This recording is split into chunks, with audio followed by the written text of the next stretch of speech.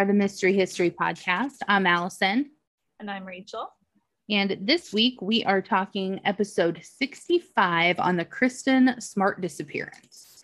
So before we get into the nitty gritty of that, I wanted to introduce you to Rachel, my new co-host. She's appeared in some of our other episodes, especially the ones in New Orleans, because she was there with me. She knows everything about me, and she's now going to be hanging out with you guys. So I'm very excited for her to be here, and we're going to be changing some things up. Like, this is the first time we've ever video chatted. I'm super excited too. I am too. So this is kind of probably going to be clunky for the first couple times, but we'll get it, and it'll be professional. Because that's how we live. Yeah. Obviously. Yeah. So Rachel, why don't you just tell them a little bit about yourself? Oh, man, I don't know. This feels like those icebreakers at work. That everybody hates. Yeah. You should have told me you were going to make me do this. I am married, have 2 kids. I've always been into this kind of stuff. I think that facilitated Allie and I's friendship growing up. Always were able to talk about these kinds of things. So I'm excited that we're able to do this on a podcast now, because it's pretty much just going to be like recording our conversations in general. Yeah.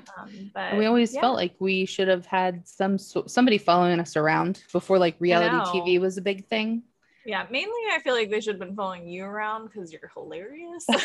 Like, so much wasted comedy in these conversations. Well, we're going to capture some because we do it together. Yeah. Yes. But Jord has moved on. He is still under the Mystery History Podcast umbrella. He decided to start his own show, which I believe is called Retro Waves. So I think he's maybe done one episode. I don't know. Yeah, he has 1 episode out. I haven't listened to it yet because it wasn't available on Apple Podcast on Friday when I was working. So I think it's about Joy Division. Oh, okay. Mm-hmm. Yeah, so that's more his speed. I think that he enjoys the spooky stuff from time to time, but maybe this stuff was just kind of getting to him. I don't know. Yeah. But we wish him all the best, and he might pop on from time to time, or we might do, a crossover thing. I don't know what the future holds, but Rachel and I are in this together now. It will be her and I, and we will keep doing these weekly shows. So thank you all for being with us on this crazy ride.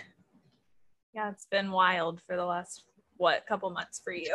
Yeah, I'm glad to finally kind of have control over it with you, and we can progress and keep on keeping on and get back to some sort of normal. While we've been trying to provide you content, now we got our mics. We don't have to do it on the phone anymore. Yeah, so hopefully this sounds better than the last few times that I was on. It should. Yeah. And then we're going to be, if you're listening to this, you're probably listening to it on a podcast platform, but we're going to probably start putting our stuff on YouTube and maybe even getting a little fancy with that too. So we'll just keep on progressing. Yep. So Discord is another thing that I wanted to just bring up real quick. We had a Discord. We've had a Discord for some time, but we didn't really utilize it as well as we should have. I think there's a lot of untapped things there that we could benefit from and you could benefit from. So we're going to try to become more of a presence on there and keep that conversation going. A lot of the time you have to be invited, and the invite link is only good for like 8 hours or 12 hours.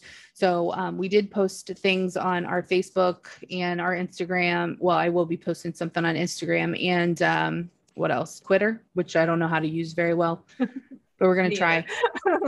So if anybody is interested in our Discord community, let us know, and then we can send you an invite for that. Yeah, I'm excited to start doing things on there with episodes and then being able to talk to people that have listened to it. I think that'll be fun. Yeah. It'll be cool.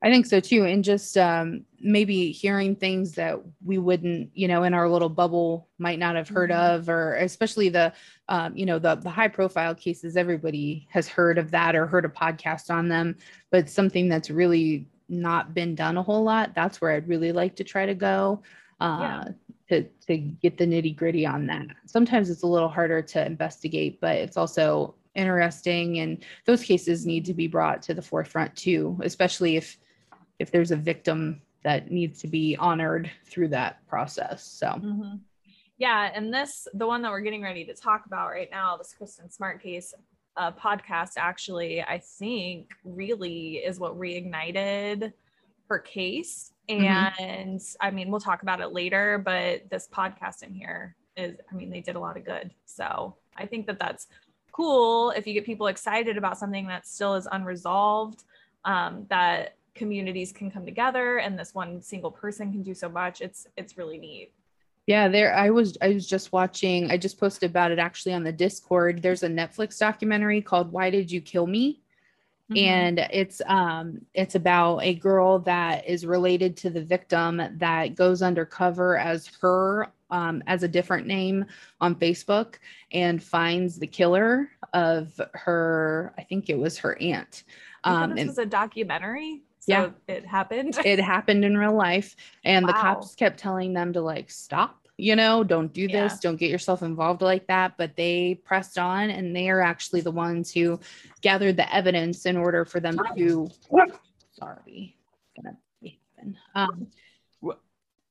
they have the evidence to be able to convict them. And I think it was first degree murder on one of them. And then somebody that was in the car was second degree murder. So it's really good.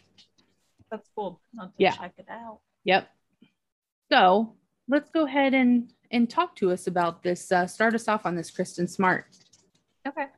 So I first heard about this case when I was listening. I think I was actually listening to your guys' first episodes, because it was back in 2019, I think, when I was listening. And I wasn't listening to podcasts before, very often before you guys started with Mystery History. So I was looking for some other things after I'd finished listening to yours and found this podcast. It's called Your Own Backyard, and it's by this guy named Chris Lambert, and he does the podcast, and it's just, it is really well done. All the episodes were available for the most part when I started listening. So, it was one of those where I just listened all day to it. It was really, really interesting. He goes way more in depth than we're going to go, and way more in depth than we could ever hope to go in an hour. And he has all this audio and these interviews with people, and just really good flow to tell her story, tell what's going on, and what all happened. So this story really stuck with me, I think, because I feel like if I didn't have the group of friends that I have now, from high school, now after everything, and then also in college specifically, all my groups of friends have always had a very strict buddy system. You don't leave your girls alone with a guy, especially when they're drunk. You don't just, wander off. And I never went to parties alone. I always was with somebody else. So, because of that, I'm safe in where I am now. But without that very strict buddy system in place, what happened to Kristen Smart could have very easily happened to me or any one of my girlfriends. So that, I think, has really stuck with me. And then just this other part of this is Kristen Smart is, she's 6'1". So I feel like I had a bit of a complex, and probably still do, where I'm 5'10", I'm tall. Nobody is going to try to kidnap me. I am not an easy target. I'm a big girl, and I will put up a fight. And you can tell that just by looking at me. But she was 6'1" and athletic, which I'm not that athletic. So I just feel like I always felt like my height would keep me safe. So when I heard that she was 6'1" and something happened to her, I was like, oh my gosh, could have happened to me. So That's crazy. Cause I always felt the same way with being a plus size person. Like, fat people are harder to kidnap. I really believe that in my soul, but it could happen to anybody. I mean, it really could. So absolutely. Definitely good. So we're okay. just going to start you out, just background information on Kristen before she disappeared. Okay. So Kristen Smart was born on February 20th, 1977 in Augsburg, Bavaria, West Germany. Her parents, Stan and Denise Smart, were teaching American military personnel's children in Germany. And she had two siblings, a brother and a sister. The family moved to Stockton, California when she was a child. And the summer before she started college, she was working as a camp counselor and a lifeguard in Hawaii. And during the school year, she was working as a lifeguard. And you worked at a camp too, a summer camp. So, right? With Sarah? We went to summer camp together. Okay, but you weren't like a person? Okay. No, we were just too old to be going to summer camp. Oh. I thought you were like babysitting the children, but they pretty much got free work out of you then, huh? No, definitely not. I think when Sarah and I went to camp, we were in 8th grade. Okay. And then maybe 7th and 8th grade, maybe 9th grade. We went I don't know. Maybe she worked at the camp. Did she work? She did work at a camp. Yes. Okay. Yes, she worked at the camp at the sports complex. Okay. Yeah. I was like, no, I didn't do that. Well, I know you had gone to camp. I did, yes. And I was pushing the age limit there the last year I went. But yeah, no. But you weren't in Hawaii. No. And you know what else, Chris? I didn't put this in here, but she also had traveled. I think she did some like school stuff in London and then Venezuela. So like before she was even a freshman in college, she was born in West Germany. She had been well-traveled. Yeah. And then, had just been in Hawaii, which would be awesome. Yeah. Well, it seems, she's had a lot of life experiences with living in different areas and stuff like that. And being a lifeguard too, like you would think that she would be athletic and be able to fend off an attacker. So, and she was athletic. So, yeah. So the night of Kristen's disappearance, she disappeared over Memorial Day weekend on May 25th, 1996. On this particular evening, she was attending a friend's birthday party at a fraternity off campus. And the friends that she had been spending the evening with didn't want to go to the party. So they dropped her off at the house where the party was. No. And they said when they dropped her off, she was sober. So they hadn't been drinking. They were just driving around. And if I remember correctly, they said they dropped her off around like 10 to 11. So it was already like kind of late into the night. So around 2 a.m., Kristen was found passed out in the next door neighbor's lawn by two people that were leaving the party. And that was Cheryl Anderson and Tim Davis. And they helped Kristen get up and they were trying to get her home to her dorm, which this was all within walking distance. So even though she was dropped off, walking distance, it wasn't real close, but they were just trying to get her to her dorm. And while they were leaving, another student showed up and offered to help to get her home. And that was Paul Flores.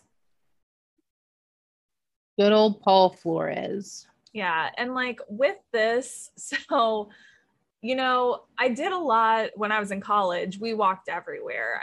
All of the places to go to parties were within walking distance. The main row of bars downtown was within walking distance. And I don't know, just like thinking about this, there were a couple nights where we had friends that got too drunk and like trying to basically carry them back to campus. Mm-hmm. It was really nice of these two people to stop and try to help her instead of just leaving her in the neighbor's yard, because I'm sure that would have been way easier.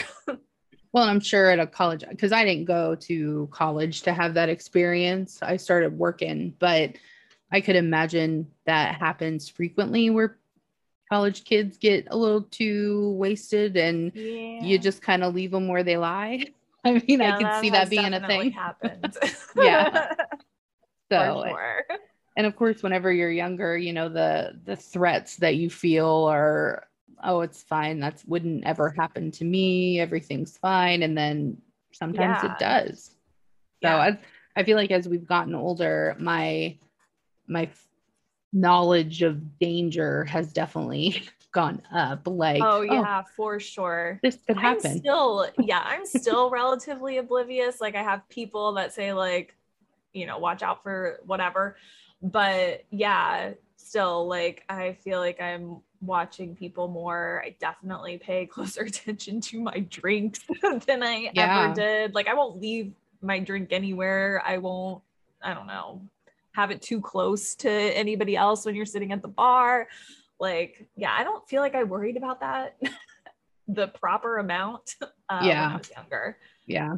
Well, but we did have a good friends group that whenever you were home anyway, that we always made sure that somebody was not as drunk as the rest to be like the mama bear or the protector. So, Yeah, so, and we that didn't was even never like, me.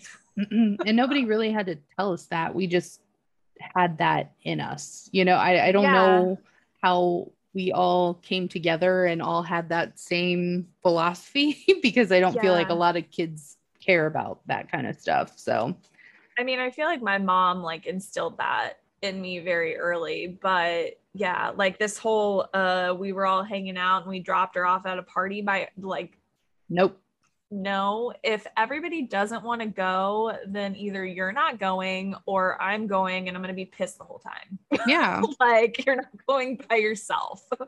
So I don't know what I'm sure that those girls felt very guilty Oh, I'm after the sure. fact, which is just really sad to have to live with that. But Hmm. yeah, no, that would not have happened on my watch. Well, and now we just have to worry about our children and hoping that they come together with people that, you know, I'm will do the safe. same. Yeah. Yeah. Yeah.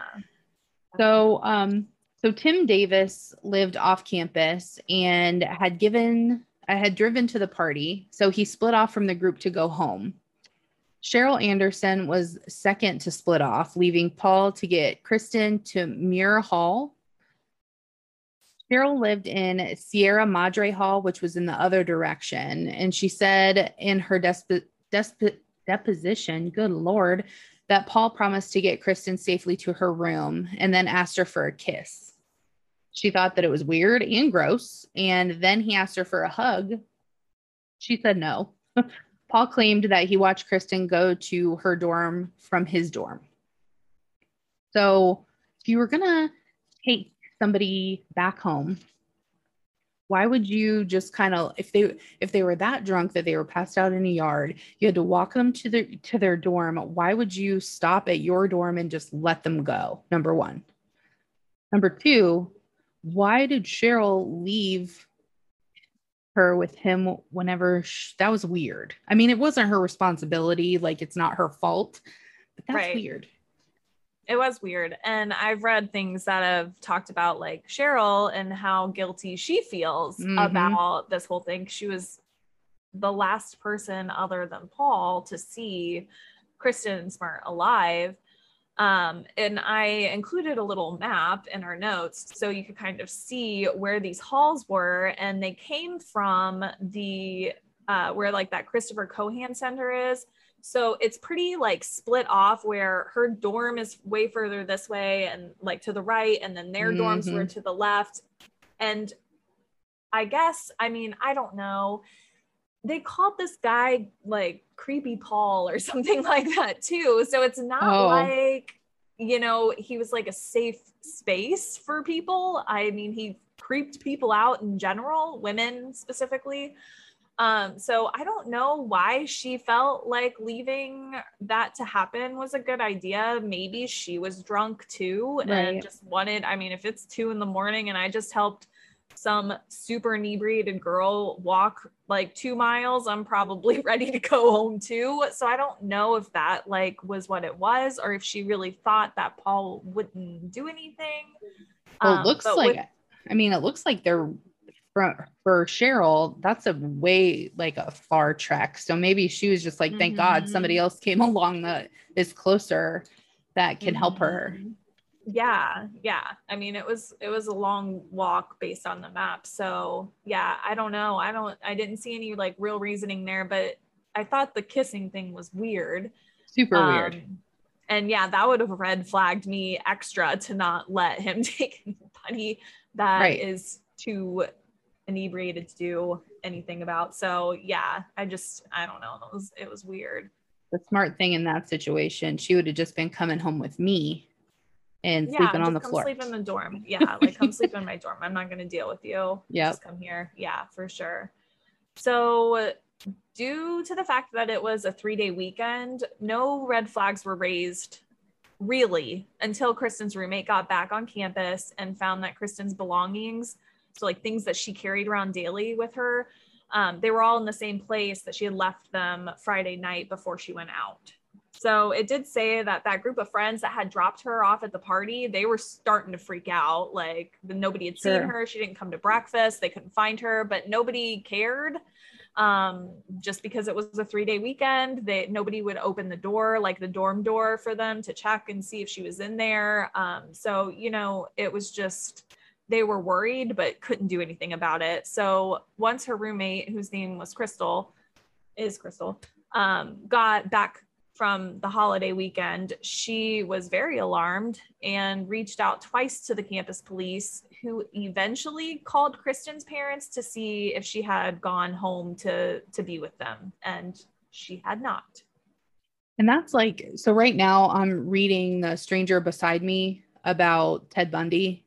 And a lot of this occurred, in the 70s, and the amount of this exact thing happened because they don't have cell phones. They don't, people could just leave for a weekend and not tell anybody. And then you'd never know if they're with their family or not. It almost seems like, back when the World Affair and all of that stuff happened, like and it's, and it's like, well, they just went and moved to Nebraska. And it's like, okay, they moved to Nebraska. Like it's nuts. And the even more crazy thing is, it wasn't that far, like long ago. I mean, that all of this, I just, the fact that we have constant contact with each other now, like I can't even remember whenever it was, you would go out to the store, and whenever we were 16 and nobody knew where we were going, you didn't know until you came home. And that's just crazy.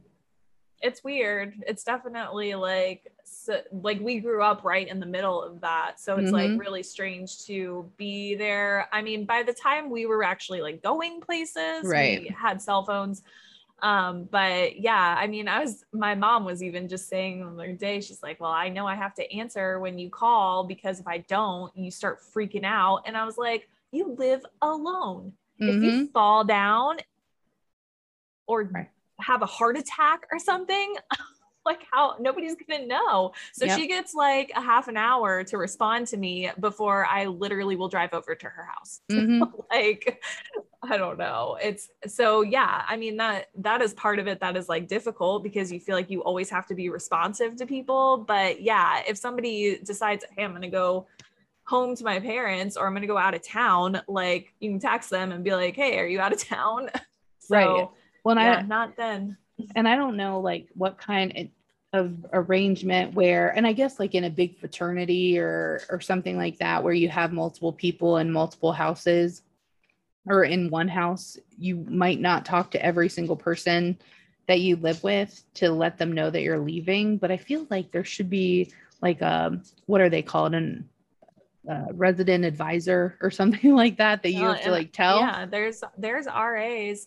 So I guess when I was reading that, I mean, I kind of thought the same thing, because one of the notes in one of the articles was like the campus police said like it's really common for people to just go and not tell anybody.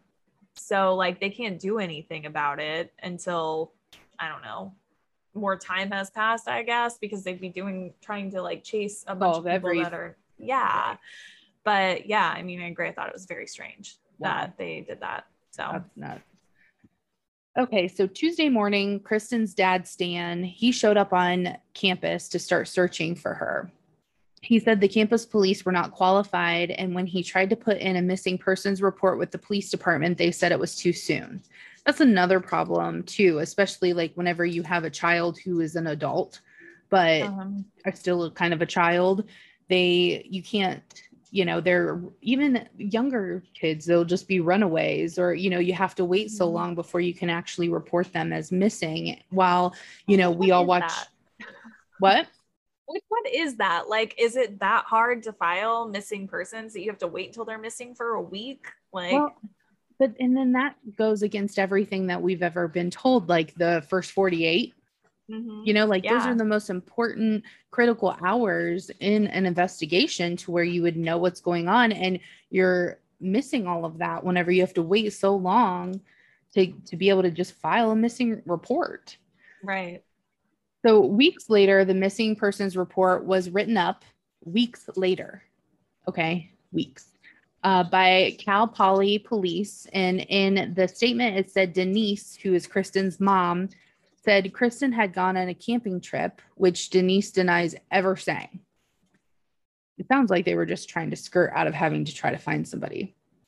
Campus police started interviewing people a week after her disappearance, and Paul Flores came to his interview with a black eye and what appeared to be defensive scratches. In another interview, people said that they saw the black eye during the day after Kristen's disappearance and that his knees were all scraped up. From the people at the party, the reports vary of Kristen's behavior at the party. Some say that they saw her chugging vodka, which we've all been there. And others say that she didn't drink that night, which I've never been there. Nope. People said she appeared to be very intoxicated and possibly even drugged. This really indicates to us that people were drinking in general at the party and no one really remembers what was going on, which obviously, if you Joe Schmo over here, you're really not going to pay attention to what they're doing. And if you're drunk and then are asked weeks later, you're not going to remember. Right. Tim Davis did say that he saw Paul Flores on top of Kristen at one point, but said that they looked to be laughing and had just fallen, which that could be true, Yeah. Yeah. He said that she didn't look distressed. They looked like they had tripped and fallen together in a hallway. But that Paul Flores was talking to her and was around her. So Paul's reasoning behind his injuries changed a few times. Once he said that he got the black eye at a basketball game, but the people playing at the game would not corroborate that story. And it was said that he had it prior to that game. That game took place, I think, on like Sunday or Monday. He then said that he got it while he was fixing his car. Paul Flores' roommate claims that he asked Paul where Kristen was. And this was early on in her disappearance. And Paul said, with my parents. What? Yeah. 2 days after Kristen's disappearance, the Flores family poured concrete behind one of the homes that they own, which was generally used as a rental and was vacant at the time. His father lived 15 miles away from the campus, and his mom made an offhand comment to a coworker the morning after Kristen's disappearance that Ruben, Paul Flores' dad, had gotten a call late and had left the house like a bat out of hell. Wow.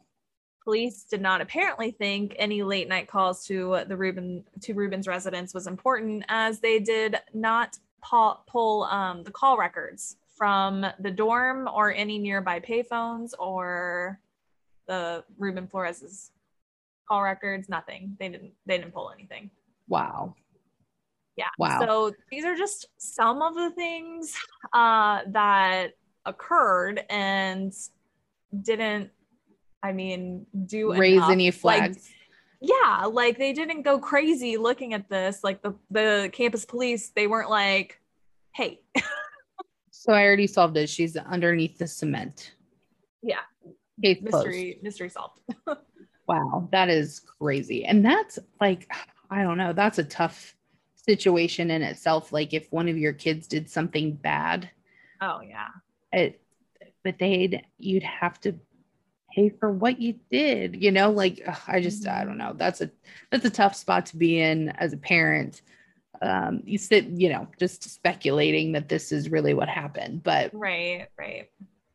So the case was taken to the DA's office with no evidence instead of to the sheriff. And if they would have charged Paul, he got off with a not guilty, they would never be able to charge him again because of double jeopardy, which is crazy in itself. The campus had his dorm sanitized. Police cadaver dogs were brought in after the campus has sanitized his room, and they still alerted to human remains. Wow. Yeah. So even after it was sanitized, it's still alerted that there were human remains. Yep. Wow. On multiple places. I think it was like on the corner of the bed, on the trash can, and then somewhere else. Wow. A golf cart and 2 car covers were reported stolen that weekend from behind St. Lucia Hall. The golf cart was recovered, and 2 years later, a student that worked for maintenance says he remembers his supervisor telling him and a group of others to wash that cart down. They thought it was weird as it didn't seem dirty. And later, the student recalls that the supervisor washing it down as the group had not gotten to it quick enough. So he didn't get to it quick enough. The supervisor jumped in and washed it. It's not an unusual occurrence for a college to try to cover up things that may make the college look bad. It hurts to think that Cal Poly may have had a hand in the reasoning of the slow, sloppy police work. Wow. Yeah. So not saying they did.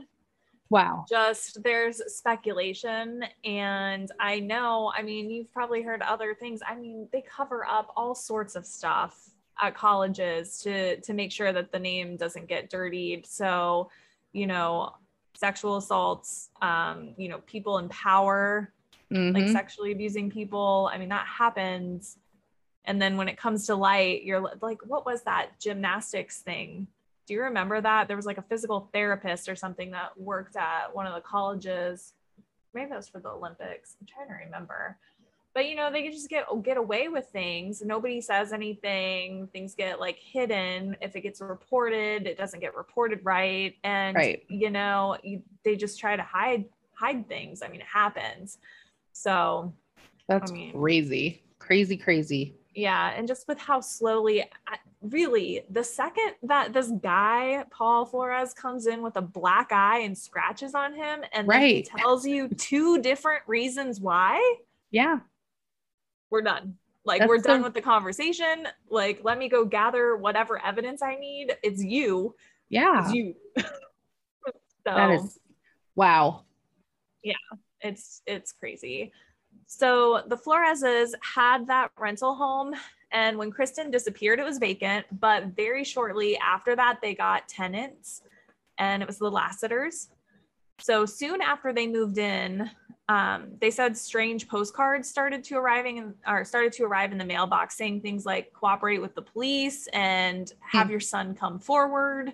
So these postcards were for Susan Flores. This was about 4 months after Kristen's disappearance. So when they moved in. So they knew after they moved in what was going on with the family because of those postcards. Wow. A few weeks after moving in, Mary Lassiter was watching her car and found an earring in the driveway. She turned this earring into the San Luis Obispo Sheriff's Office, which is the sheriff's office of the area where the college is. And she later would state that the earring she found matched the necklace Kristen is wearing in the picture of her that was put up on billboards around the city. Well, what are the chances of that? The picture that you post on billboards is the earring she was wearing that day that she disappeared, and a girl found it in her driveway. Wow. Yep. I tell you. It's crazy. The things that have happened in this case are crazy. And how frustrating for the parents of Kristen. Yeah. You know what I mean? Because if you look at all this evidence, it's just like, come on. Really? And, even if, let's say, Paul Flores didn't do this, the police did such a disservice to the Flores family if he really didn't do this, because you know, the things that have happened to them just because the public feels that he's guilty. Oh yeah. If they would have done a better job, they would have disproved this, and they wouldn't be in the position of, you know, the public just, you know, thinking what they think. So yeah. So Mary Lassiter also said in the master bedroom, she was awakened every morning at 4:20 a.m. by a beeping sound coming from the backyard. No, she said it sounded like a digital watch, but she searched for the watch multiple times in the yard and she could never find the source of the beeping. The backyard was all concrete except for in a couple of places where planter boxes had been created by cutting out the concrete. She said it drove her crazy, and she went out there many times in the middle of the night to try to find the source of the beeping, with sticking sticks into the soil of the planter boxes. After several months of this, it stopped because the watch probably died. Wow. That is awful. Yeah. So the Smarts were never told about the earring by the police. And in a deposition, Mary asked the Smarts if the earring she had found belonged to Kristen. When she described the earring, the Smarts said it sounded like Kristen's favorite pair of earrings that have not been found in her personal effects. And that's why it matched the necklace that she was wearing in the picture. It was her favorite, like, jewelry set. Right. And they hadn't found the earrings. So this earring, however, came up as missing evidence. The police had lost it. So when Mary Lassiter turned it in, they didn't properly tag it or whatever. The earring has never been found. They don't have it. It could very well be in the evidence room, like mistagged in the San Luis Obispo Police Department. Like, who knows? But they couldn't find it. And when Kristen's mom was told about the beeping, she was pretty much in shock. She said that Kristen was working as a lifeguard and had an alarm to make sure she made it to the pool by 5 a.m. Oh. So that 4:20 a.m. beeping was probably her digital watch going off. Wow. Yeah. How? And what about Mary Lassiter? Could she, I mean, I might be getting ahead of myself here. Yeah, a little bit. So if you read this next part, I'll talk a little bit more about Mary Lassiter. Okay. So, let's see here. So it was also over a year since Kristen's disappearance before law enforcement asked for Paul's truck. He said it had been stolen, like you would. 4 years after her disappearance, they searched the rental home owned by the Floreses, but they didn't excavate anything. By this time, they had searched Ruben's house, not very well, and the Smarts had filed a wrongful death suit against Paul. They actually searched many of these places more than once over the years. So with that, they didn't excavate anything.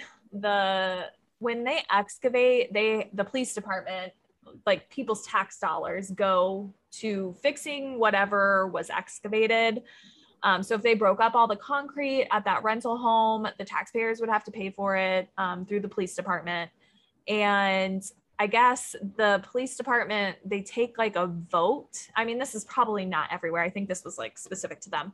They like take a vote about who wants to excavate and who doesn't, like if they think that they should do certain things like throughout the department. And I also read something that the first time they went to that house, they said that the, what is that called? Like the order that you have that you can do what you want, that it wasn't clear enough that they could excavate, so they didn't. But Really? The person that wrote that order said that they did make it clear that they could. Really? So it's very like, I mean, this is over years, like over years and years and years. So they've gone back to the Flores' family's houses multiple times because they have that rental. They have Ruben Flores' house. And then Susan does not live with Ruben. So they've like searched hers too. And I mean, they've searched these places many times. They searched the campus in different spots. So I don't know. They've searched and searched, but never like well where enough they the need first to. time. Right. Yeah, like they shouldn't have to do this multiple times. Wow. So I want to take a moment to talk again about the Your Own Backyard podcast. This podcast, it was done by some guy who is a musician by trade, and just is from that area. And he would drive by a billboard of Kristen, and he'd heard the story, but one day he just started looking into her disappearance more.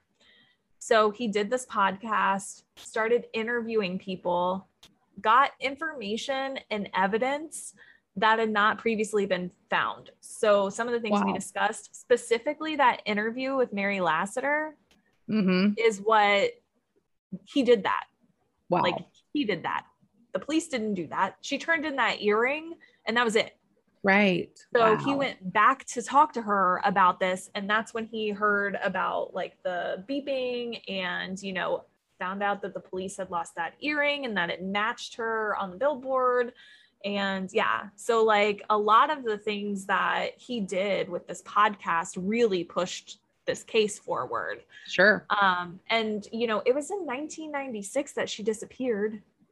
So this podcast came out in 2019. He started working on it probably a few years before that, maybe less than a few years potentially. So I don't know. It just really reignited the case, which speaks volumes for things like that you can get so much done with that. So it's really, really amazing.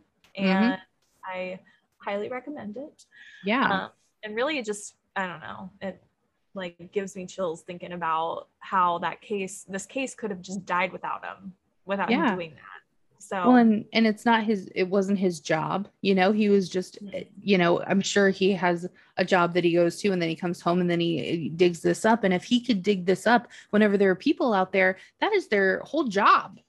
Like their whole job is to solve cases. And the fact that he not having any credentials or anything like that to access, you know, probably really pertinent information, but he was able to get where he did. That is amazing. And we applaud you, sir, because absolutely, that's awesome. It's amazing. That is. Wow. Okay. So let's talk about the latest in this case. Paul and Ruben Flores were arrested on April 13th, 2021, which was not that long ago. No, just a second ago. Yep. Paul Flores is 44, and he was charged with first-degree murder, and his father, Ruben Flores, 80 years old, was charged with accessory to murder after the fact. They both pleaded not guilty. Ruben Flores is currently out on bail. If convicted, Paul Flores could face 25 years to life in prison for first-degree murder. Ruben Flores faces up to 3 years of imprisonment if convicted of accessory to murder, which is probably going to be the rest of his life. Yeah. I mean, really. Yeah. I think part of the reason why they let him out on bail is because he's not a flight risk, but also I think he has like some health. I mean, everybody probably has health issues when they're 80. Yeah. But yeah. Yep. So it took until a couple months ago. Wow. For them to be charged. So crazy. The San Luis Obispo District Attorney, Dan Dow, said in an April 14th news conference that they certainly believe Paul Flores' on-campus dorm room to be the scene of the crime, which was located in the building next to Smart's residence hall. Dow said that the murder occurred during the rape or attempted rape of Smart, which I don't know how he knows that. I don't know how you can say that. You don't have a body. They must have evidence of that, but her body's still not been found. The forensic evidence from Ruben Flores's home suggests that she was buried under a deck in his backyard and recently moved. What? So that's all according to court documents that got released. So the case is continuing as a no body homicide until Smart's body is located. It's unknown whether the prosecution will accept a plea deal in exchange for the location of her body. And a 12-day preliminary hearing is scheduled for July 20th, which is 2 days from now. This hearing's already been delayed 2 times, both times because of the defense's claim that they did not receive discovery from the DA's office. So meaning there was more evidence that was supplied and they didn't get it. Wow. Which is just a bunch of bullshit. Mm-hmm. Wow. So just a couple days ago, some court records were unsealed. The Daily Beast reported that police found videos of Paul Flores raping intoxicated women when they searched his house in April. They also found prescription medications, often used as date rape drugs, and a folder of fetish rape fantasy porn that Paul Flores had labeled as practice. Ugh. What a sick son of a bitch. Mm-hmm. 4 women have accused him of rape, and upwards of 30 have accused him of sexual misconduct, including some saying they woke up in his home with no memory of getting there.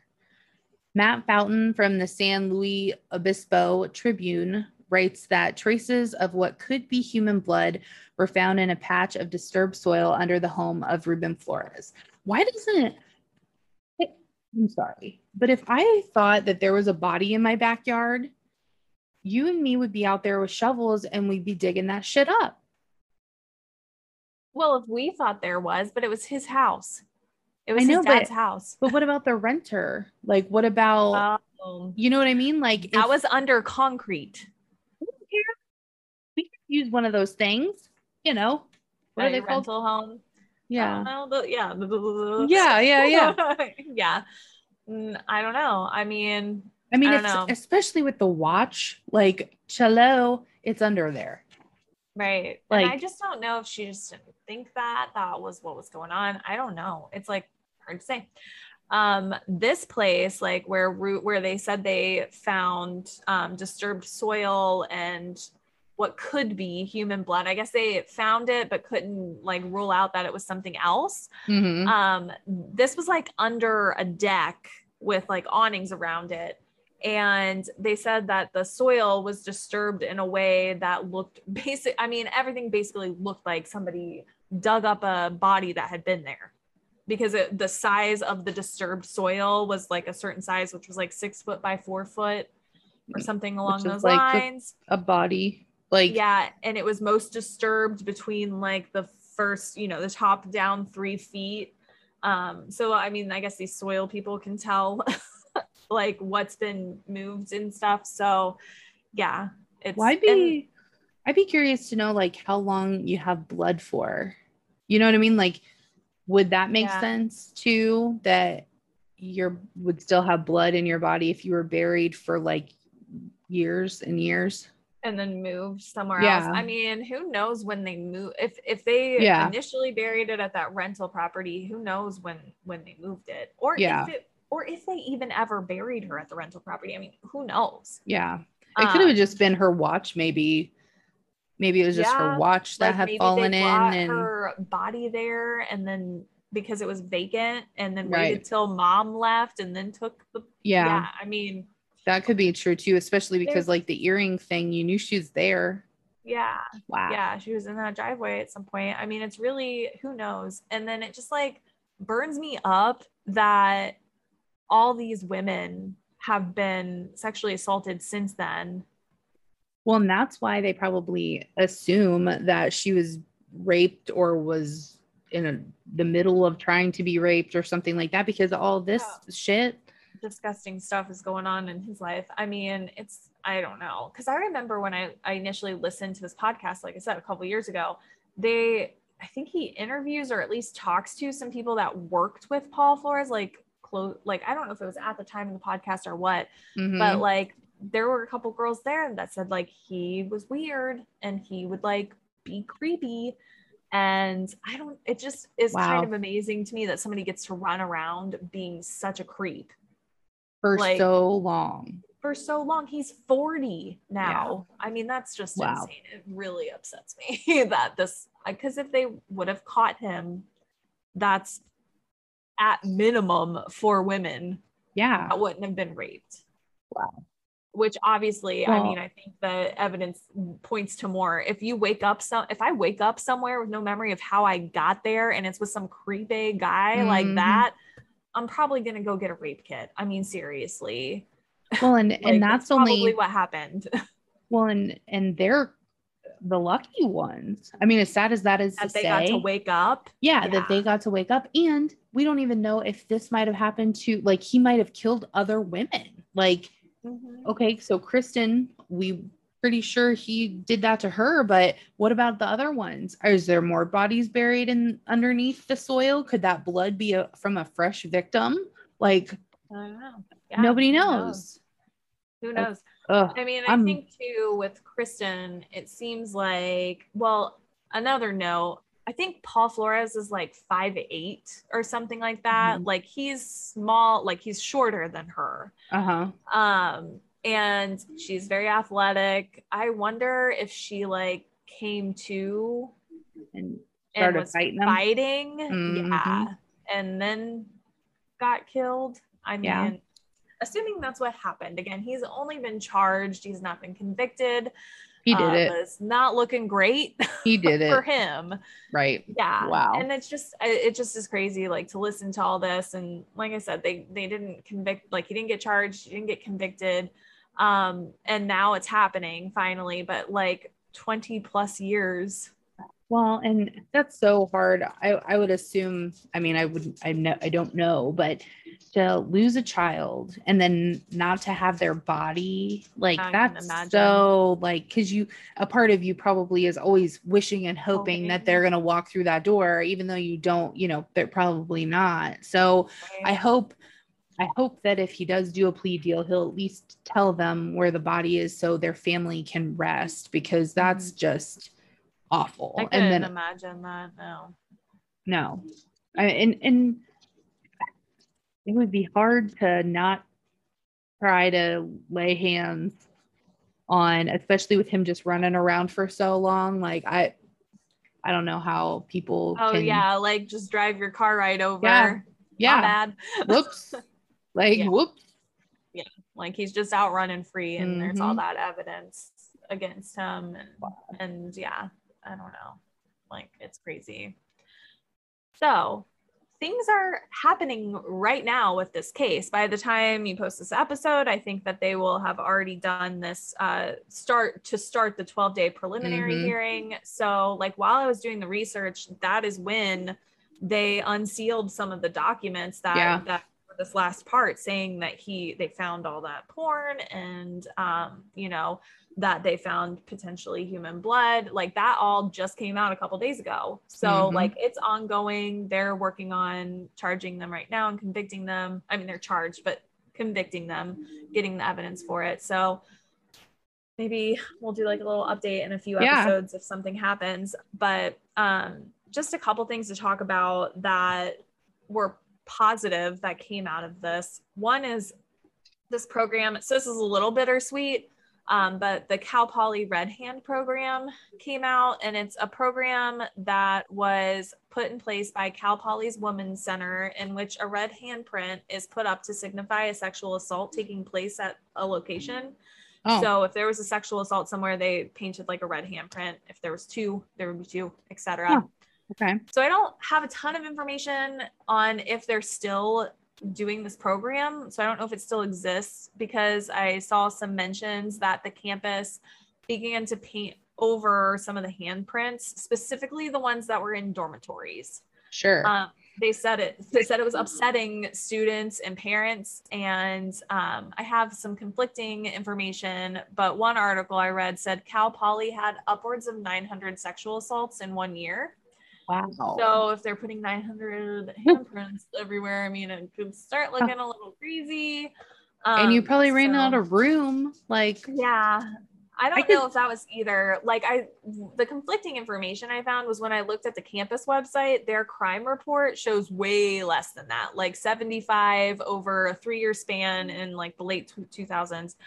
And that was like specifically on campus and like in campus residential areas. So I don't know if maybe some of these were happening like off of the campus, right? So that 900 number could have been inflated by like rapes in that area, which is obviously not the same thing. Sure. So I can see why the program is problematic, but I also think that it's just so important that these things get discussed specifically on college campuses, because that happens. It happens so often on campuses across the United States, and raising awareness about it and just like making people feel like they can talk about it is just so important, because I think a lot of times, I mean, things happen and people don't feel like they can talk about it or can tell anybody, or like, oh, it was their fault. But just like talking about it more makes you more aware and makes you make better choices and be safer when you're out. So I don't know, like I can see how walking into like my home with a bunch of red handprints on it could be off-putting. Sure. But I don't know. I mean, I think it's a good thought, something to get people talking. Yeah. I mean, I feel like that would be not great, especially if there were a lot, then I might be rethinking my living situation. I think that's what was happening. Like parents were moving them out. Like, what was happening? Like, my kid's not staying here. There's been 20 people that have been sexually assaulted here. Like, yeah, I think that's true. What happened. But I mean, I don't know. I think though too, with whenever you hear a case like this one and the police and how they handled the situation is also very alarming also, because that could be anybody's child, anybody, and they just, are you not going to put in effort if that happened to me? Maybe she was still alive for a week, nobody will know probably.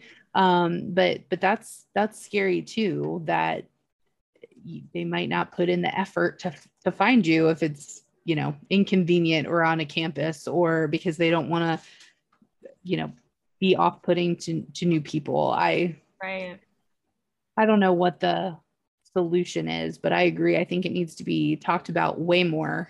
So it's in the forefront of your mind that you can be careful and make the right decisions. And I think the most important thing is, like we said earlier, is just surround yourself with good people that are going to be watching your back and wouldn't let you get into that situation. Right. Yeah. I mean, and it happens, like I was just telling you the other night when you were over and we were looking through old pictures, there was a picture of me and a guy that I went to school with in college. And I told you, he cornered me in a hallway when I was getting off the elevator. And it was my hallway to my dorm. Like I lived there, and he was obviously really drunk. I was drunk. But he cornered me at the elevator and told me I had to kiss him so I could get past him to go to my room. Yeah. And he was really big. Like, again, I'm 5'10". He was 6, I don't know, 5, maybe even taller than that. I don't know. He was very tall and he was big. So I couldn't kick his ass. And if he was my size, I would have. Yeah. But it was very uncomfortable. And I said no, and he got closer to me and I said no again. And I'm pretty sure I like ducked under his arm and like took off. I didn't tell anybody about it. And I was still friends with him. Like, I don't know. It's like, I hope things are different and are getting different, because things like that have happened to me. Like I can think of a bunch. And it's like, that shouldn't happen to people. Like, and two, like I never really felt like I could say anything. I thought it would be weird if I said something, but you shouldn't be acting like that. You can't do that. Right. So it's just like, I don't know. I hope that, if something like that happens to my daughter, I hope that she feels comfortable. And I would hope that things like that Red Hand program, where it's getting people talking about this happens all the time kind of thing. Like, we got to keep this from happening.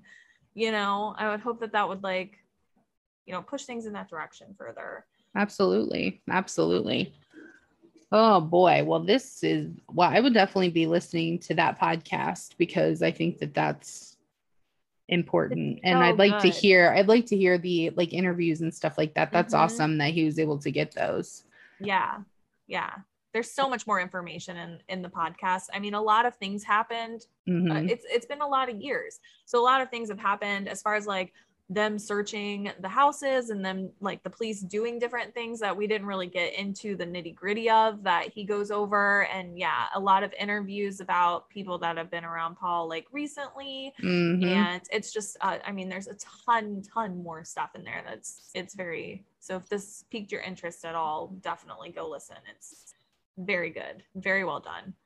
Well, and yeah, this is something definitely that we can keep, on the docket for any kind of updates that there are, because this needs to be continually talked about. So I'm glad that you brought this up, because I did not know about this, and I am. When I told you about it, I saw our list and you put Elizabeth Smart, and I was like, wasn't nope. she somebody too though?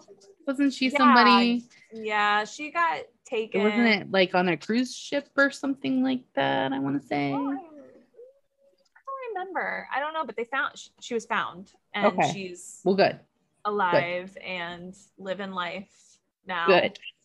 So good. Yeah. Not the same person. I know this now. Not the same person. And yeah. So there's just one other little thing. So the Kristen Smart Campus Security Act. Campus police's slow response to Kristen's disappearance prompted the Kristen Smart Campus Security Act to be put into law in 1999. The law requires law enforcement agencies to designate operations, responsibility, and define specific geographical boundaries of response for the investigation of Part 1 violent crimes. And I think that in our Victims' Rights Week episode that we did, we talked briefly about this law and act, and there's some other ones now where you don't have to have the long waiting time in order to report a missing person if they're an adult, which is super important, especially nowadays, while we have constant communication with each other, that if you don't hear from somebody, then like, they missing. Yeah, they're not, something's wrong. Right. So yeah, that is, and that's good that something so tragic can at least have some sort of silver lining to it to try to prevent this from happening in the future. So yeah, it's a positive impact. And there's a lot of laws out there to protect student rights. And this is just one of many where I think, umbrella over each other.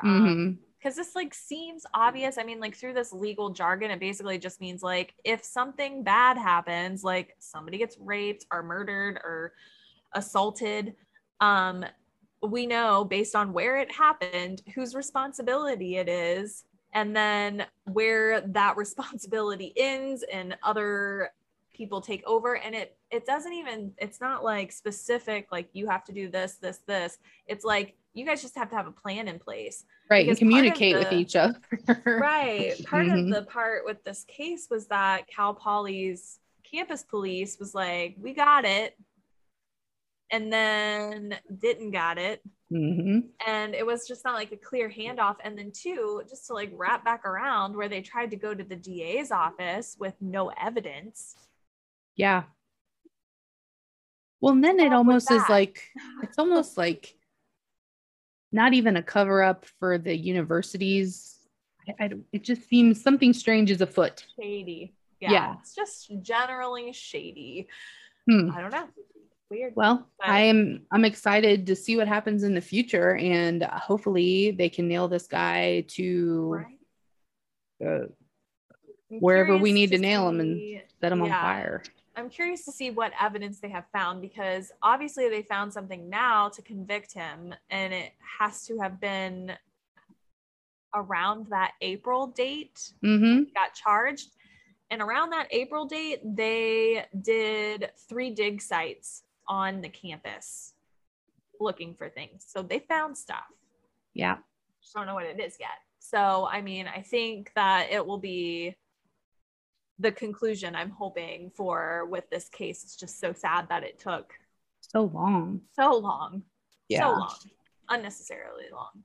So well, we should cite our sources. So we use the Daily Beast, recordnet.com, Wikipedia, NBC News and your own backyard podcast that Rach had said. So we hope that you enjoyed this podcast. I want you to welcome Rachel with open arms. She's going to be fantastic, and we're going to knock this out of the park. We got this. We're super excited about the new things to come. Right now, we don't have a website right now, but we're working on it, and I'm trying to in between zone. Yeah. But eventually we'll get, the website, and we'll get some merch and things like that. I was thinking about possibly ordering some stickers and sending those out to you guys as a thank you for hanging with us through all this crazy stuff. Yeah. So yes, we hope you enjoyed this episode, and we will see you next time. Bye.